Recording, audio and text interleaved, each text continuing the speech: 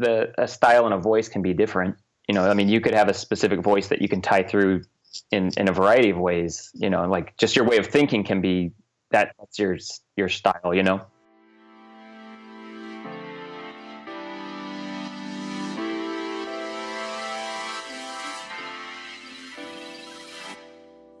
What's going on? You're listening to episode 60 of the Perspective Podcast, and I'm your host, Scotty Russell of Perspective Collective. This show is about carving out time to build something for yourself and about being open to seeing things from a different perspective.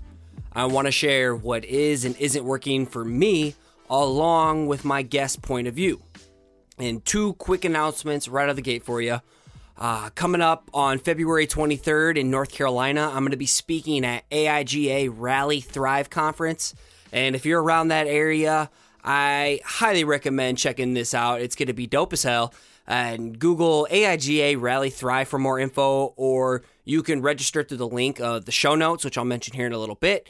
And you can now find the show on Spotify for you fancy folk out there who don't use Overcast or iTunes, wherever. If you want to go through Spotify now, tell a family, tell your friends, use it yourself. Otherwise, just stick to where you're using it now. That's totally cool as well. But I'm really stoked that they accepted the show on there, so I'm going to be pushing that as well. All right, back to today's show. You are in for an absolute treat. I have a very special guest, and it is none other than the Mark Canesso. And Mark operates under the name Paperwork Studio, kill the vowels, just like Perspective Collective on Instagram. And not only does he run Paperwork Studio, but he also runs PS Type Lab, which is a type foundry and also a home for his products. And one of his products that I just got recently was these sweet Apple Pencil sticker wraps. I love them. This dude is a genius when it comes to products.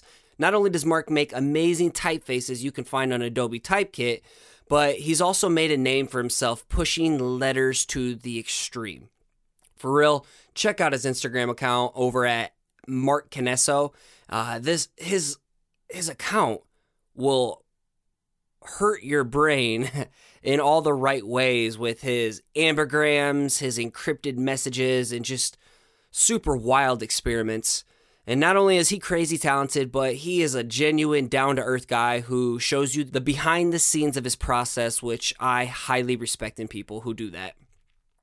So a brief rundown, today's episode, Mark's going to give you a permission slip to constantly play, share unpolished work, break the rules, push the boundaries, create things you want to see in the world, and so much more. You can follow along and check out his work in anything we mentioned in the show notes over at perspective-collective.com/60. And if you think someone can find value in this episode, please give it a share on social media. It's because of your word of mouth that this show keeps growing, and I'm crazy appreciative of it. You know that. Finally, a lot of people have been catching some inspiration from the show, and they've been creating some work and tagging me over on Instagram. Well, if you tag Perspective Podcast on Instagram, I will happily share your work and give you a plug over there too. Let's get into the show.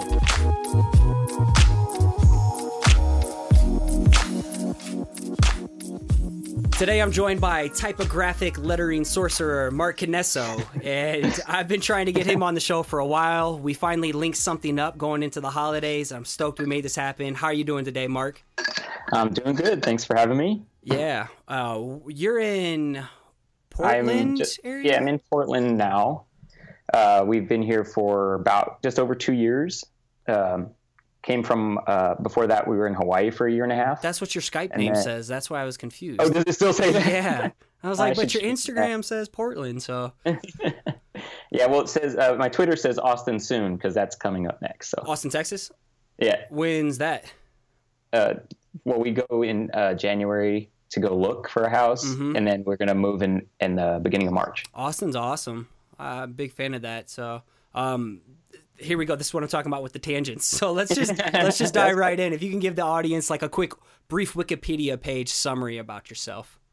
Sure. My name is Mark Canesso. I was born in 1979. I'll let you guys do the math on how old I am, because I think some people think I'm younger than I am, probably just because of the way I act. But I grew up in Southern California. I went to Otis College of Art and Design, where I got my BA in graphic design, and I've just been working in type design and graphic design ever since. Mostly graphic design. I mean, that's where my career started. Working with smaller agencies, and I've always done work. Even when I had day job for with a studio, I always did projects on the side. And then it was like 2008. I actually was let go from my job that I had. The company was basically folding. It's like corporate. It was a smaller studio, but they had a lot of real estate that it all bottomed out. Mm-hmm. So they lost all their clients, and so everybody was given the boot.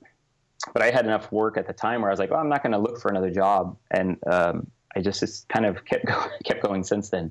Yeah. So. Well, how did you get into your love of letter forms? Is that something you kind of just discovered along the way, or did you learn it in art school? Did they actually teach you like lettering and breakdown typography?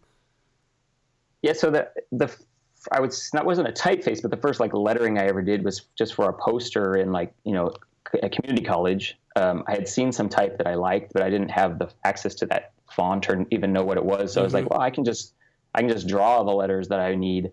And so very geometric in it, like copy paste, cut and paste kind of thing. Mm-hmm. But I started doing that for a lot of my stuff just because I was like, well, I can kind of make it how I want it to look. And then at Otis, I did take a couple type design classes. And then one of my instructors, and then one of my bosses, he's actually a type designer. He runs Lux Typographics out of LA. Okay. That was back in 2004. So I just really got into just like if I was a graphic designer, I can take my own pictures, and use that photography in my work, but I also need type. And so it's like, well, why can't I just try to create the type that I want to use? And so that's kind of why I started creating or trying to figure out how to create fonts in general. So when did you really start experimenting with letters? And I'm going to link all this stuff in the show notes too, just some of your crazy work, like the ambigrams. And when did you start using Instagram as a tool to start sharing these wild ass ideas that you have? Well, I didn't start Instagram until 2014 or the end of 2013, I think it was. But at first it was, I was just taking awful pictures and putting whatever filter I could find on them. But when we moved to Hawaii, we didn't know anybody there. And then my wife had an accident. And so we were kind of at home a lot. And so for that, I just started drawing. I was using okay, I need to get out of the type I had been drawing. I wanted to try to change it up, and I felt like I was kind of stalling out on ideas. So I was like, well, let me just do something I know could never be a typeface and just draw that. And that kind of led me to explore a lot more. And it's kind of fueled the last couple years of my type design side. Where do you even get the ideas for some of your stuff? Like some of your stuff recently, like that New Year's piece, that totally threw me through a loop. I sat there just scrolling and looking at that thing forever, and I could not figure it out until finally someone else commented what it actually said. So it's like you have to decipher some of your work. Oh yeah, that's I don't know. That's just something it's intrigued me recently, and I just want to keep pushing it, just to kind of put as many words and hidden message meanings into stuff. It's wild, man. I don't see anybody else doing that. Yeah, I don't know, but it's just the way my mind works on this stuff. So because you have one end of the spectrum, you have your typeface design, super clean. Some of the stuff that you see, more utility typefaces that you see within the world, and then you have something on the clear end of the spectrum. I can't function on that clean, simple side, but yet you can dive into both. It feels like interchangeably. Yeah, and I think trying to do both ends of the spectrum and then kind of figure out where's the middle ground on stuff, or how far can you push one thing before, all right, now it needs to backtrack a little bit in order to function in that way. But yeah, and then the ambigram stuff, I'm just on a mission now to make every word read both any way you look at it. Does everything start with thumbnail sketches? Oh yeah, awful little sketching. Most of the time it's can I even make this thing? Does it even have the letters that could even possibly make it read in multiple ways? So yeah, if you saw my sketches, most people would probably laugh. Well, you're pretty good about sharing the process in the first place, and a lot of people get wrapped up in seeing super polished pieces on a platform, just back to back to back posts, and kind of just trips everyone out thinking like they could never do that too. So I think that was another big reason why I was attracted to your work, is that you share the process, the work in progress is. So I see like the garbage shit in the beginning, and then to like the end polished that was the final piece, dude. Yeah, right. Well, a lot of people think that, so like I'm big on sharing the process. And have you always been like that, kind of sharing behind the scenes? Because some people are super competitive for no reason. Yeah, no, I am actually pretty competitive, and I don't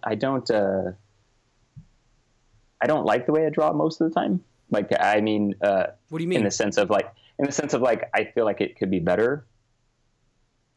Always kind of just your own process, though. It's not like some wizard like Ken Barber taught you or something. Yeah, I have actually taken a couple classes from him too. Yeah, he blew my mind. I took one at Creative Works, and I'm just like, wow, I suck. And I just threw my pencils on the floor and ripped up my paper.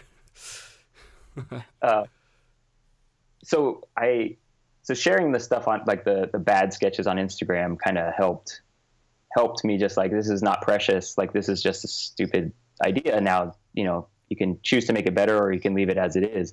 So the sharing of the sketches for me was actually the hardest part. Like, cause I would want to like, okay, this is an awful sketch. Now let me go make it like look super cool offline, and then post that like it's my, the only thing I did, but it's not necessary. So, and then a lot of it was just exploration. So if it wasn't going to go farther than, whatever sketch that was it. So it's fine. I was just kind of like, just be more consistent about sharing the stuff. Mm-hmm. And, do you ever like have a sketch that just isn't working out, then you just leave it alone, and maybe down the road you come back and revisit that same thing? Does that ever happen to you?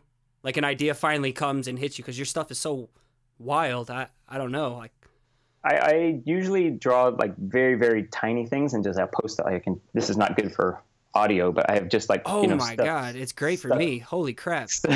Just stuff stuck up on the wall that, I'll hope to get to down the road. That the piece that I sent you with the embossed piece, but that was on my wall for probably over a year of it was just like written down what I wanted it to say. And I just wasn't sure what form, or wanted to spend the time on it really.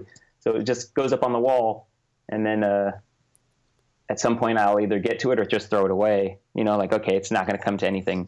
Instead of forcing it, because I'm guilty of just forcing things sometimes, especially because like I get a deadline. I have a podcast next week, and I'm trying to force this artwork for the episode artwork, and I'm like, whatever, done better than perfect. But some of those sketches just live in little field notes, and I file them away, and I don't ever look at them. But like sticking them up on a little corner of the wall, I never thought about that. I'd love to get a photo of that to put in the show notes so people can see what I'm looking at. Cool. Yeah. If you're okay with that. Of it. Yeah. I will. I'll make sure nothing that's up there that can't be seen. Yeah. And then, but yeah, I tend to do that too. Like I had for the longest, and I still kind of do. I don't like to draw in sketchbooks, because I feel like it becomes like, oh, this whole sketchbook should look great. And my drawings are so awful most of the time. It's just to get the idea down so that I don't forget it, or like I can come back to it. So I'll draw on like little pieces of paper, and then like this is not for this is not for audio, but these are in Hawaii. I kept all these little pieces of paper that I drew on, and it's just little snippets that most of the time just have like, a small little word. It says brutal, and then so do you keep everything? I draw for the most part. I do keep a lot, and I need to throw it away. No, don't. Like, see this here. This one it's just a middle finger with a little paper bag on his head.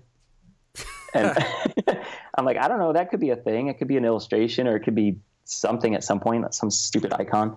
But yeah, I need to. And then with our move coming up too, I'm like, damn, I gotta throw some of this stuff away. I can't keep. Man, you gotta keep it, because that's like the stuff someday you'll look back on. Like I'm weird. I have that clutter mentality of like holding sentiment. What's it called? Not clutter. You know what I'm talking about. Whatever, people who like to collect too much. But I have that with my drawings. Like I have everything I've drawn since like first grade. and okay. like little archivable things. So I don't know. I'd feel, Okay, if you're looking through them and it brings you back, you're just like, I can't throw that away because that, you know, was because of this, or yeah.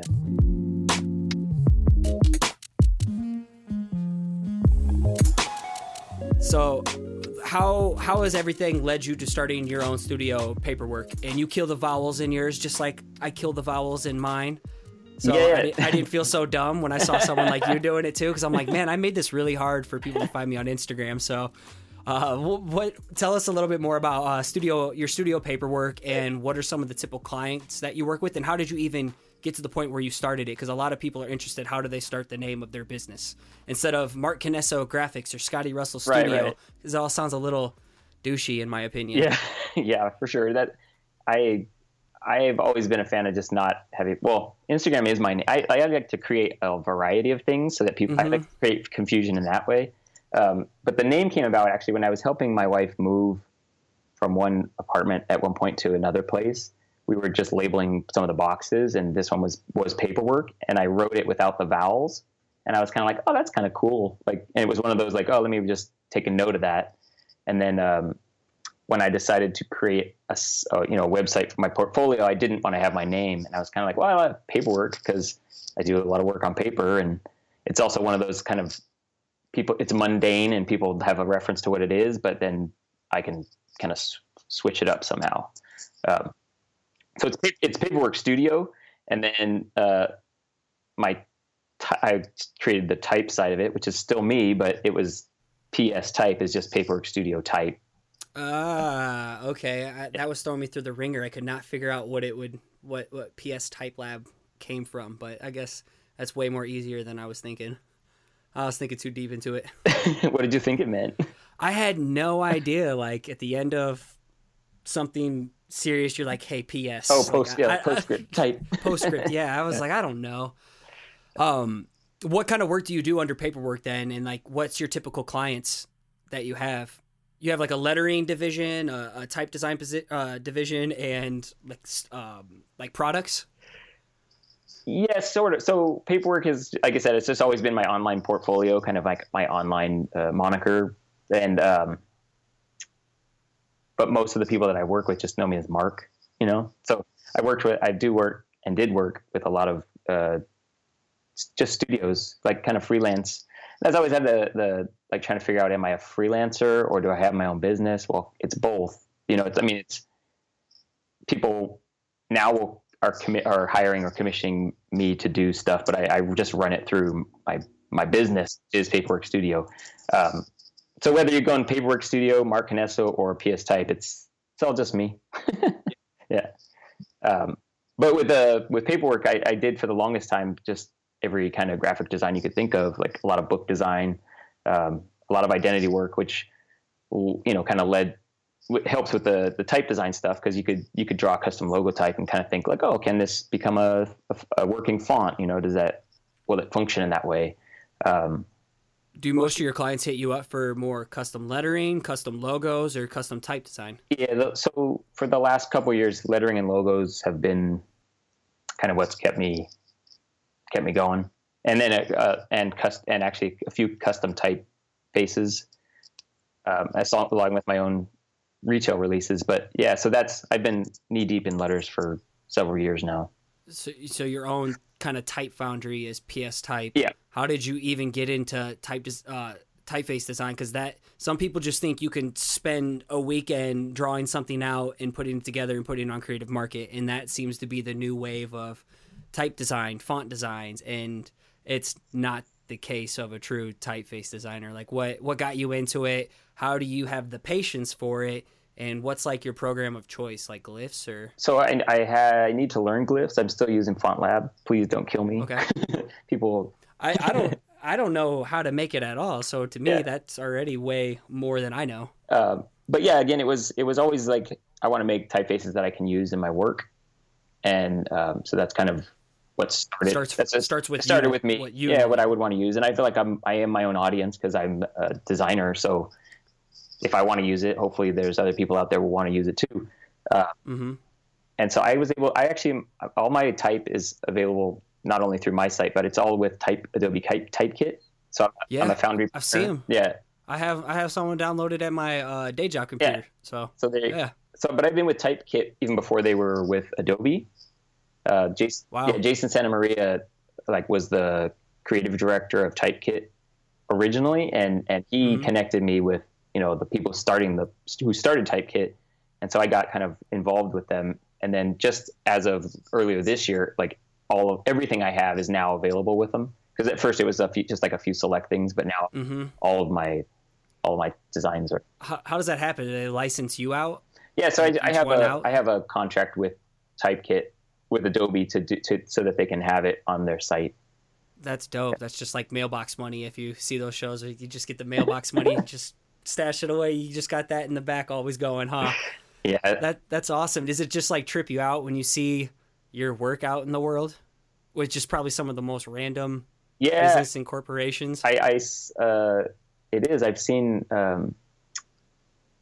the surprise usages of my work, of my typefaces, and being able to be a part of somebody else's work, and without necessarily even them knowing it. It's like, well, I did that thing and you used that thing to make your thing, so we kind of collaborated in that way. It's like, especially cool. If you didn't even you envisioned it for yourself in a totally different light, and it's being used in a totally different manner. I could only imagine. Yeah, it's super cool to see. So, but yeah, so use it more in your work too. I will. I work at the corporation. I'll start plugging it in there too, and be like, hey, this is my buddy's typeface. You should try this one out. Yeah. Yeah, I'll do it. Kind of you and I were talking at the beginning, just chit-chatting, and you asked me why I wanted you on the show. And for me, I've been a fan of yours. It's easily been 2 years now on Instagram. I can't remember if I found you through the Explorer page or through our mutual friend Bob Ewing or some type of good type feature. Who knows? But what really drew me to yours is because I've been so stuck on feeling I had to have this curated style. I had to be known for one way of doing things. And for you totally throw that shit out the window. You're all over the place. I don't think you even think about what people would care about when you post your work. And I think that's actually an important quality, because so many people are tied to the validation, the likes. I have to keep it curated because this is what people want to see. But I think, like you said it earlier, you create things that you want to see. Yeah. And you're consistently inconsistent like I am. And that I really look up to people who can do that. I think that comes from the graphic design side of me, where you do stuff you should be doing stuff that's appropriate for whatever you're doing. So if you're just doing the same thing over and over, or you're just using the same typeface, or whatever, it's kind of like, well, then you're not really thinking about it. You're just kind of defaulting to, this is what I'm gonna do, and that's cool. Like some people they do that. I mean, that's why I'm going to commission this person, because they do this work this way, and we want that for our thing. But it's not right for everything.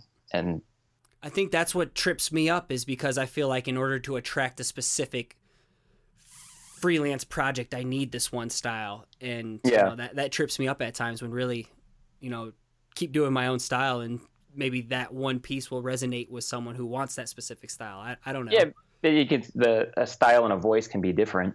You could have a specific voice that you can tie through in a variety of ways. Just your way of thinking can be that's your style. That's good. So why do you continue to push new styles and boundaries, and instead of just curating one? As many influencers would say, what drives you to keep pushing the envelope on stuff? Because your stuff is one of a kind, man. It really is. I get bored. Perfect. I think that's a great answer. I get bored. Yeah, I mean, creating the same style. I actually never. As well. I never. When I was doing mostly graphic design, I was always like, nah, I can never do type design full time, because I don't think I just want to draw letter forms, because I think at that point I was probably only thinking about letters have to look a specific way. So just as I do more of it, I'm. And like I said, these last couple of years, I've pretty much dropped, and unless it was a piece for myself, I haven't been commissioned to design a book or anything like that. It's all been logos, letters, typefaces, that kind of stuff. Let's pivot from there.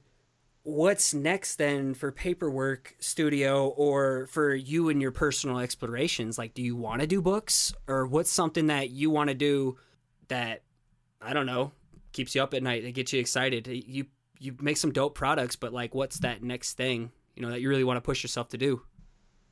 Well, I've done some stuff in like that's dimensional. Like I've had, but it started flat, but then I've had things produced in like in dimension, like that wood thing behind you. Yeah. This up here. Yeah. That's actually cardboard. But yeah, so I'll do that sometimes too, because like I have a flat graphic, but I want it to have some dimension, so I'll just cut it out of something. You know, I'll just draw it on a bigger piece of cardboard or a piece of paper or something, just to give it that feel. What's that satisfy? Because I get so stuck in that paper world at times, and I don't have that. I have a drive to do something different, but I don't think about it until I see someone like you carving things out of foam or cardboard. Yeah, because it adds a level of interaction with, like, oh, this thing is now a tangible thing I can grab or pick up or touch, or even like I can show you this too. This is not going to be good for. I made these. This was a letter form from a typeface, and I had it cut out of foam, water jet cut out of foam.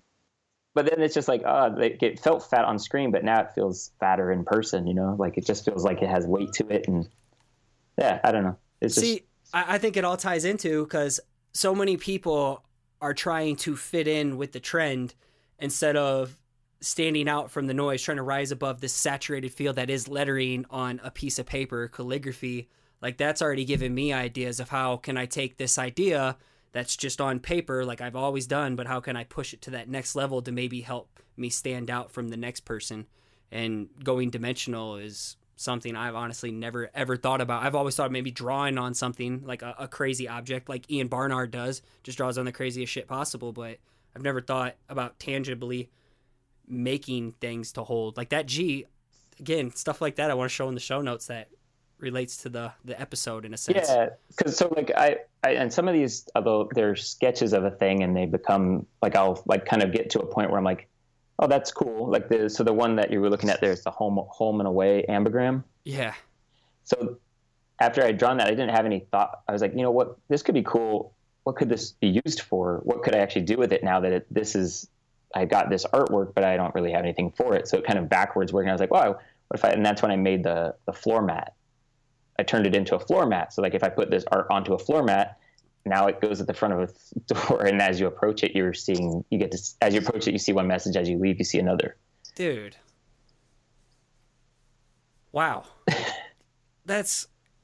You're really, really, honestly, I think you're on the show more just for me right now, because like I get so locked in and I don't think about that next step of like, what can I do with this now? It's like, this is a 5x7. I could either sell it real quick to someone who wants to own the original, or I just file it away in my little expandable folder or put it in my shop real quick. I've never thought, what can I do with it after that to, bring it to the next level? And I think that helps with people. I had Dustin Lee of Retro Supply on, and he's talking about how can you make your first product, or what are things that can bring value to someone's world. And like a doormat like that's so novel, like that, I'm sure that would sell like crazy on some of those places that sell like the craziest, the merch, or you know those sites.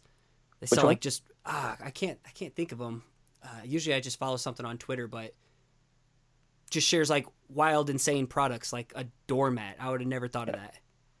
Yeah, so the way they're currently it's made is just through Society 6. Okay.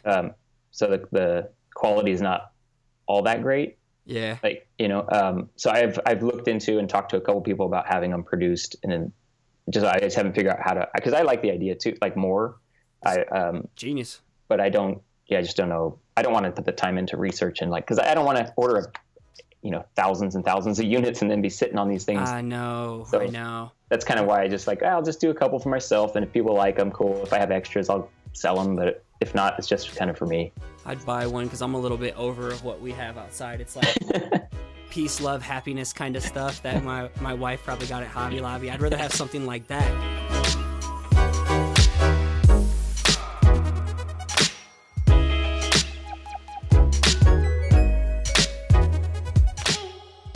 So what would you tend to prefer, in analog or digital, or do you like combining both worlds equally? Or does everything start off analog? Like you do some iPad stuff too in Procreate, right? Yeah, I've been playing with it. I haven't figured out how to work it completely into my flow. It hurts my brain too. So I'm like forcing myself to use it.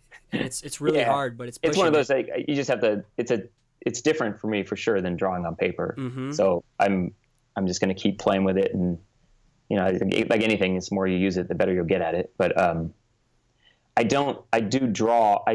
So like you can choose brushes and stuff, but I don't feel like I'm a calligrapher. I don't have that kind of ability. I draw letters. I don't write them. Mm-hmm. So, I find myself just using like I made a pencil that I like, and I'll just use that. So basically I'm working exactly the same way as I do on paper. Well, you're making iPad products now that I know I'm getting as a stocking stuffer. Like, where did that idea come from? Doing like pencil wrap or Apple pencil wraps? Yeah, so, that thing's pretty awesome. It's literally awesome. Uh-huh. So this one, just staring at this blank white pencil, I was like, I have to make something on this. Actually, it started with, I was trying to figure out how to charge it without sticking it in the bottom of the iPad mm-hmm. and having it sticking out. So I was like, I have one of those Grove made stands for my phone. Yeah. And I put the little extension piece onto it, and then I stood it up in it, and it actually charged. Dude, you know, they make these crazy things. Oh, see, that's what I want to make. I want to make something that just holds the stand. Man, please make it, because I'm like going on Amazon fishing for like Apple Pro. Man, see, that's even great though, because they say find a need in the world and make it, but like you kind of totally go from a different route of, if you see something that you want, then you make it. Yeah, most of the time people don't want it also. But still, a lot of people are discouraged to even make something for themselves because they think they have to sell it to 1 million people. No, I've gotten big, especially in the last few years. Like, if I want to make something, mm-hmm. I'm going to figure out a way to at least make one or two for myself. And prototypes in a sense. Yeah. And if people, you know, ask about it, cool, we'll figure out how to get them one too. But yeah. Speaking of side projects too, I've been wanting to ask about this for a while. Letter Farm, like, what's the initiative? What's the initiative behind Letter Farm? And for those who don't know, what is Letter Farm? So right now, Letter Farm is it exists as an Instagram account that is just a collaboration of so Bob and I's. We just use it as a platform to just try other stuff. It started with a drawing I did that was supposed to say letter form, but the O looked like an A, and I knew it looked like an A, and Bob decided he was going to call me out on it. He's like, "What's Letter Farm?" And I'm like, "It doesn't say Letter Farm, but I like that name, so we should do something." And then he was like, "Cool." And so I was like, "All right, let's do it." I mean, Inch by Inch just started with a little crazy idea, and look where that's at now. So yeah, so we actually we're about a year. Letter Farm has been alive for a year now. We made our first post, I think it was December 16th. So for this year, it's really just been like another account that we can share things on that we might not want to put on our normal account, or it was like a process shot of something we did put, or we did a thing where we were passing a sketch back and forth, and then we have an idea where it's going to become something, but we haven't. This is, it's just a like in person passing it back and forth. Yeah, like Bob drew something, and then he sent me the sketch, and then I drew over it, and like then I mailed it, or no. Okay. No. He just like some took snail a picture. Mail, like a real legit. Okay, I was to say, damn, that's like next level. But ancient at the same time. Yeah, right. Yeah. You guys are really taking it back. Yeah. So really, basically, it's just an account to give you a permission slip to go push the envelope on things. Yeah. Well, I definitely see Bob pushing his work towards, like, what would you say, how you've always been pushing your work. You definitely see Bob's growth within his letter forms, getting more wild, loose, crazy. Yeah, and we ask each other breaking the rules, like knowing the rules so you can break them. Yeah, or just being like, why do they have to be rules for stuff? Like it kind of comes back to the ambigram situation is. A lot of times there'll be one, like a letter in amongst the word that's kind of like, well, that doesn't necessarily look like it. Well, I just ask, can you read it? like, does it read as it? Because if you start looking at each individual thing, maybe those pieces individually don't like, oh, that's not an R, that's an L or something like that. But if you can read the whole thing, then what does it matter what that one is, you know? So, or if you can figure it out, or if you can make someone stare at it for a second to try to figure it out. That's generally what happens. Is like I was just scrolling late at night before I go to bed, just aimlessly scrolling for no reason, and it typically lands on your work, and I have to just stop and stare, zoom in a little bit, ask my wife what that says, and then I go back and then I'll comment or ask you. So yeah, I hope that every time I post something, people are like flipping their phones around, even if it doesn't, because then it's like I want them to take a second look at it. You definitely built some persona that it definitely it bends my mind for real. Like it makes me stop and think, and I think that's, you know, kind of a niche in itself of a name you're building for yourself behind it. Do you guys have any plans for Letter Farm moving forward? I know you put some products out, or did you do a T-shirt, maybe a print? Yeah, we did a shirt, and we're gonna do a giveaway, but it's just gonna be of our, like, just some random stuff that we've got. I mean, we talked about like, oh, maybe we could do I was like, oh, we could bring you to Portland to do a workshop, and it'll be like a Letter Farm workshop, and then you can, like, Bob could do his vector thing or something, but it's timing doesn't work on that. So yeah, we'll figure it out. I don't know. We're not making any serious, like, specific direction with it. Just kind of seeing how it goes. I mean, if you're moving to Austin, that's where Brooke from Good Type is. Have you ever thought about, she's always hosting some kind of crazy workshops. Like, that would be insane. Like a Letter Farm lettering, then vector machine. Yeah. 2-part. We could do that. Yeah, maybe. Austin's popping with that. So, like, lots of cool things going on there. Maybe a little serious. I don't want it to always be like highlights and stuff, but what's like one of the biggest struggles you've had over the years, kind of finding your voice or niche in the creative industry, or just getting confidence of sharing your work? Because that was really hard for me.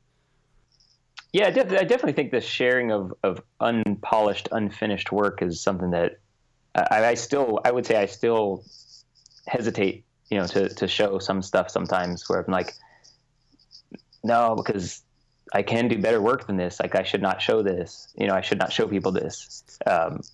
So yeah, the sharing of work was something for sure that I struggle with.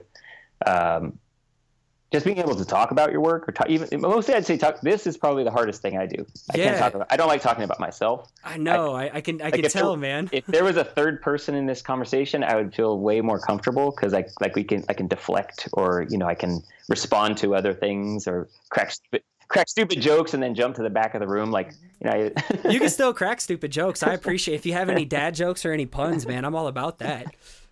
Honestly, you're killing it right now. There's so many things that I'm already taking away. I can't wait to package this one up. So, I mean, have you ever thought about like does public speaking or any of that interest you? So I did a workshop here last year. There was a conference called We Make. Okay. And I just did it was actually not small. There was like probably too many people in it. There was like 30 or 40 people. And I didn't know what to do, and I didn't want to talk about myself, so I just tried to put them to work. But it was kind of like, at first it went off, it was like people were just confused as to what we were doing. It was like a workshop / talk. Well, I didn't do the talk. I didn't really do a talk. Mm-hmm. It was just a workshop. But I was trying to get them. I was like, look, a lot of times people don't give themselves the time to just like play around or like explore. So that's what this time is going to be. And I kind of gave them a couple prompts of like, okay, now just draw X, you know, whatever. And they just stared at me. I'm like, I'm not going to tell you what to draw. I'm not going to show you how to draw. I just want you to try, like, just draw. And stream of conscious, just let it go. It didn't go over that great at the beginning, but I think as things got going, and then when we moved into like, I had an ambergram portion, people were kind of stoked on that. And then like things started happening and stuff like that. So, I met a guy I was at Adobe Max this year. Yeah. As part of the Typekit booth. I met a guy from Florida, Victor. What he spoke at Creative South. He's been at Creative South a couple times. Oh, he was wondering if I'd come down and like do a talk for their chapter. And is he at UCF or where's he at? He's in Orlando, right? Yeah. He's in Orlando. God, what is Victor? That's gonna bug me right now, but I mean, I could see you killing shit over at like Creative South or something like that. Have you ever thought about like, have you attended many conferences like that? I've gone to, I'm not going to get his name. Sorry, I can't remember his last name. Davila, Victor Davila. Yes, his name was hard to say for me, but yeah, Victor's awesome. I go to conferences like, I was going to TypeCon for a few years, and then there was one in San Francisco called Typo SF that was put on by Font Shop. Mm-hmm. They do not do the San Francisco one anymore. They just do the one in Berlin. And I went to Typographics last year for the first time in New York. How was that? And I heard a lot of good things about that. Yeah, no, that was cool.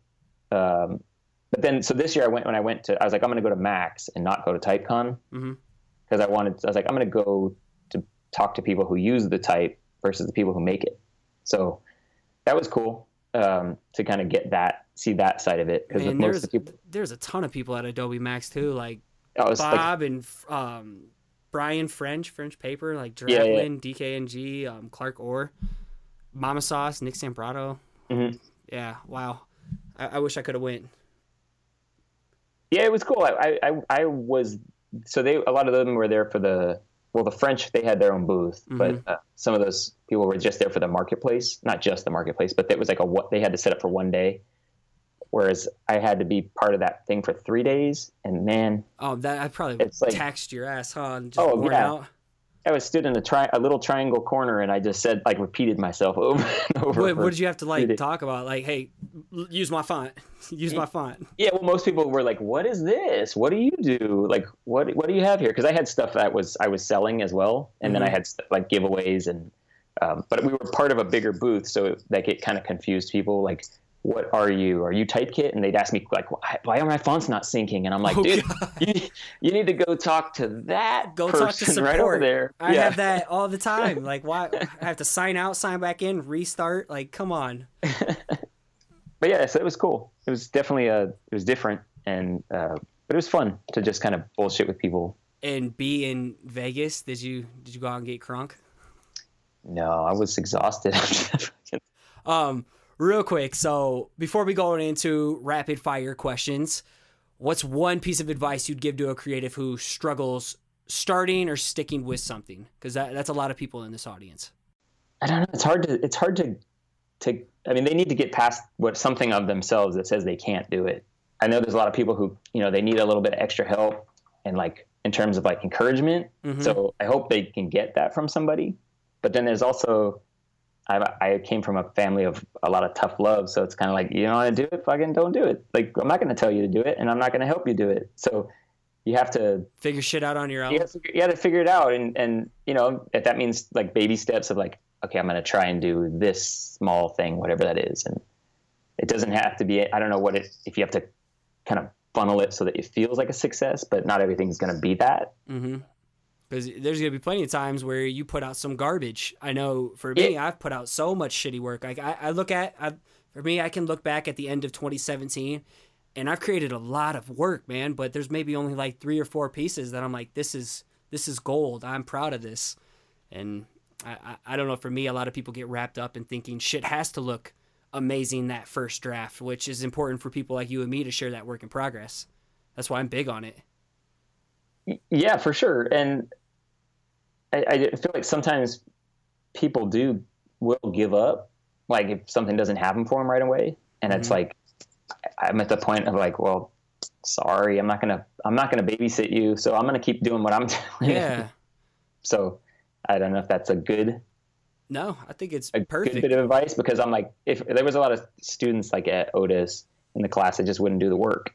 And you see some teachers will like try to like encourage them, but sometimes it's like, that's a waste of time because they barely even want to be here. So if you don't really want to be doing it, don't do it. Like, go do something else. Go do something that you actually want to do. No, I think it's awesome, man.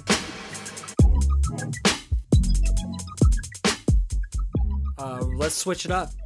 Rapid fire. This is my favorite one. If you were on death row, what would be your last slice of pizza? What did I do to be on death row? Shit, dude. I don't know. Pepperoni.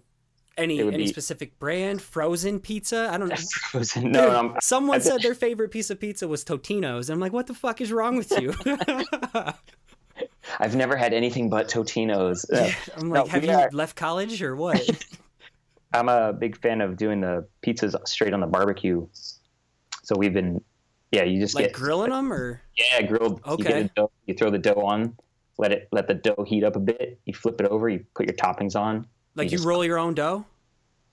Well, my wife will make it and then we'll roll it out. Yeah. So you make your own pizza. Awesome. I'm so lazy. We made. But you can get some dough like pre-made. That's usually me. I'm usually that delivery person because I'm chilling on a Friday night. I just want to smash. Okay, I respect that. It's supposed to be rapid fire, but no, I'm again tangents. I want to know. Yeah. All right, pepperoni. That's me too. I keep it simple.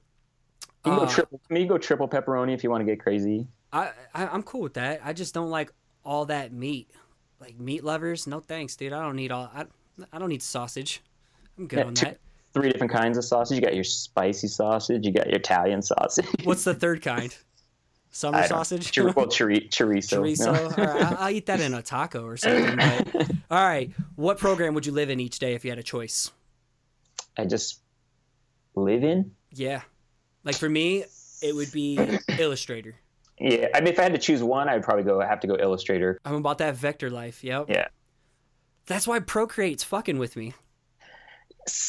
Yeah. So I know. That's why I feel like I would use it more if it could export or you can use vector art in it. And I just heard of one the other day called Concepts app. Is that the one Vaughn Glitchko is using? So Vaughn, who's just south of me. He's in Salem. Have you linked up with him? No, we've chatted a few times, but I need to either go down there before we leave or something. So that one is vector based? Concepts is vector based. Yeah, I was just about to download it to and try and play around with it, but awesome. You'll have to let me know what you think, and I'll have to dive into it too. And that's just native within the iPad? No, I think it's free, but I think they charge you for various things. I didn't mean native. But you can get it in the iPad. Oh yeah. And then I've not played around enough with the Adobe Draw, which I know it does export vector stuff. Mm-hmm. But the Capture app's pretty cool because I've used it a couple times to just quickly vectorize stuff. Mm-hmm. And kind of like image traces, something that you find in a while. Yeah, or even a drawing. Like I'll draw something and I'll use that and then just clean it up, so it's already vector. Yeah, I have some shit to figure out, man. Kyle Latendra, that dude just uses like a Cintiq in Illustrator, and I'm just like, I don't understand how that dude comes up with stuff.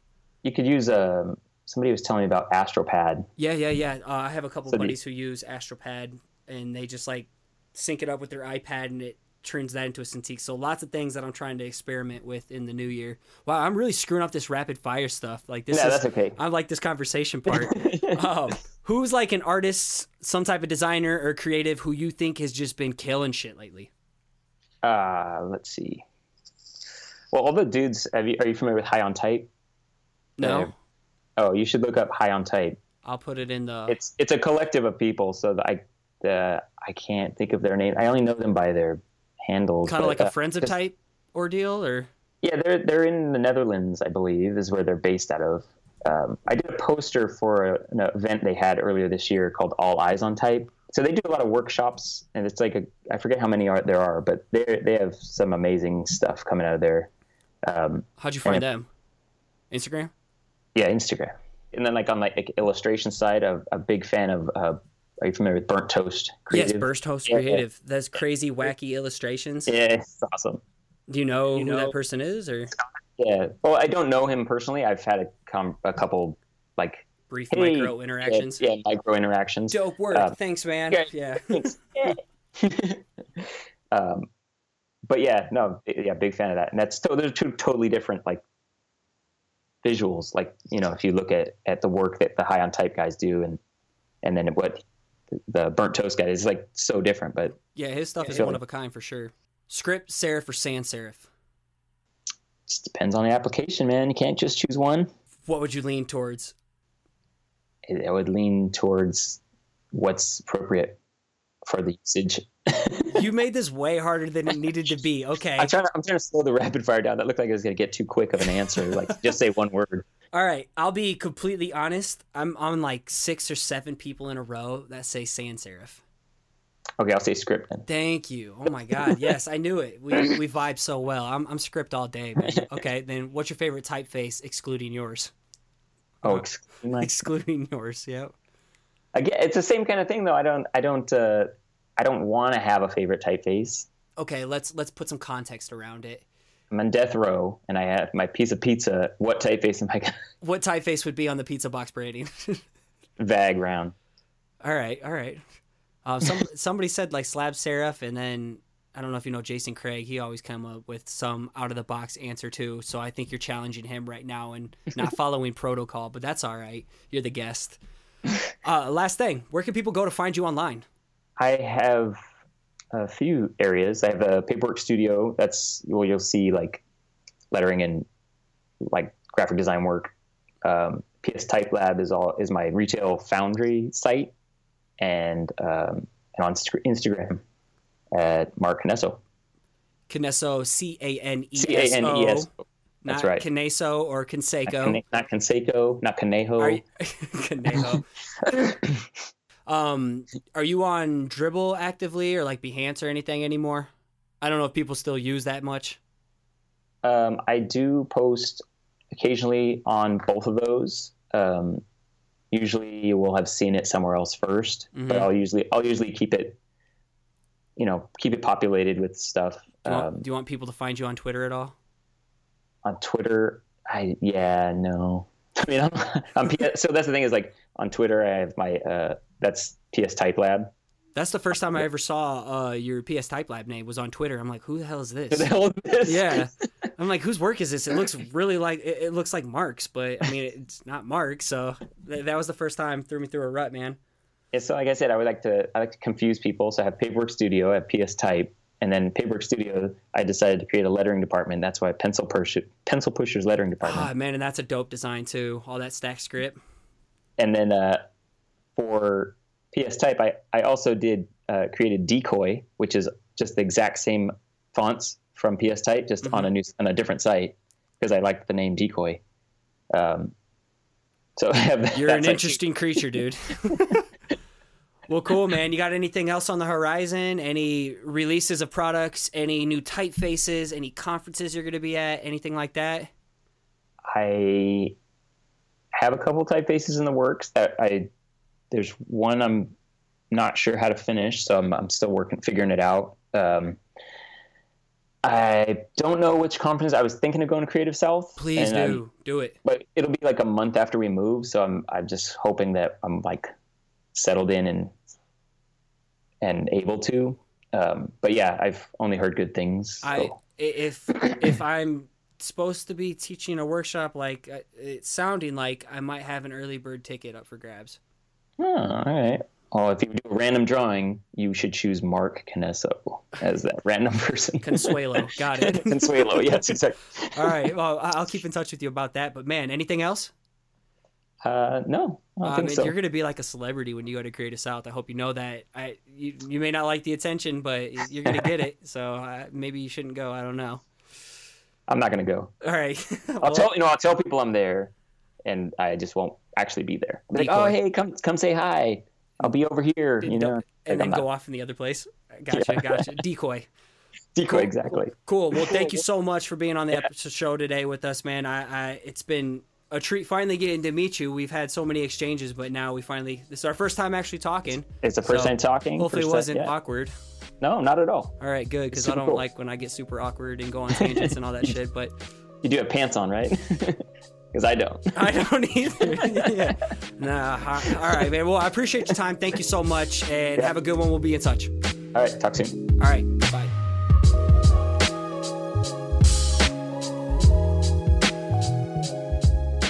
All right. I hope you got something out of that because I know I definitely did. Getting to finally have a conversation with Mark was awesome. Definitely on the list of people I've been dying to talk to for such a long time outside of a micro interaction on social media. For me, it's helped me see that, I sometimes just limit myself by living on paper or somehow just like digitally on this iPad lately, and that there's a whole new world of ways I can create by making something tangible with some depth, or, maybe I'm not pushing things far enough. Hopefully you've learned that it's okay to break the rules. Some of these rules out there are put in place for us to break them because they don't make sense. And I'm not talking about going out and murdering someone, so don't do that. And Scotty said it was okay, because I don't want that. I don't want to be tied to that right now, but break some rules, have some fun with what you're doing, keep playing and keep experimenting and make things that you wish to see. And you never know if that's going to pop off and other people want to see them.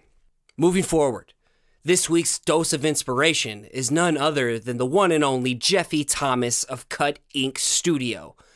Jeffy has a distinct style full of playful illustrations combined with an insane amount of detail. He's also a wizard at cutting paper, hence his handle name, Cut Ink Studio. Along with the skill set, Jeffy is an amazing human, an amazing friend, and a massive supporter of creatives like you and me in the community. You should follow his work on Instagram at Cut Ink Studio. That's cut as in CUTTINKSTUDIO. Cut Ink Studio. If you're enjoying what you hear and you want to support the growth of this show, I have a few ways you can make that happen. The first way is by becoming a backer on patreon.com/perspectivepodcast. Not only can you donate per episode with as little as $1, $3, or $5, and someone put it recently, Patrick, he donated because it's basically just a cup of coffee to him a week, which is awesome. I love that. But I also want to hook you up with some rewards so it's a win-win. And the second way you can support the show is for you crypto heads out there. In the show notes for each episode, I'll have the address for Bitcoin, Ethereum, or Litecoin donations if you prefer to go that route. And then finally, you can leave a ratings and review over on iTunes. Please leave the review part. It not only helps the show get discovered, but it gives me an opportunity to give you a nice little thank you plug, like this week's rating and review by LSL Walt. And he says, I've been a listener for 7 months now, and I'm absolutely hooked on Scotty's podcast. Thank you, dude. Not only is Perspective Collective's content amazing, but the ability to relate is the most attractive part of the show. I found this show at a time where I was making great money at a job I hated. Along with motivating factors, I decided to open up my own design and print shop, and it was the best decision of my life. I can't thank him and his guests enough for doing what they do so that I got the push to do what I do. Straight up respect to the homie Scotty, and straight up respect to you, the homie LSL Walt. I wish I knew your real name. Sometimes I wish I knew your guys' real names so I could literally reach out and personally thank you outside of this. Thank you so much for taking the time to write that. I'm so stoked you started your own design and print shop, dude. Good for you, and I hope you just crush it in 2018. And as I wrap things up, I need to give a huge thank you to my good friend Nick Jenkins of Bluka for all the dope theme music you hear on this show. Check him out at SoundCloud or Instagram at Bluka, that's BLOOKAH. And as you finish out your week strong, I want to encourage you to keep showing up, keep putting in the work, and keep creating. You got this.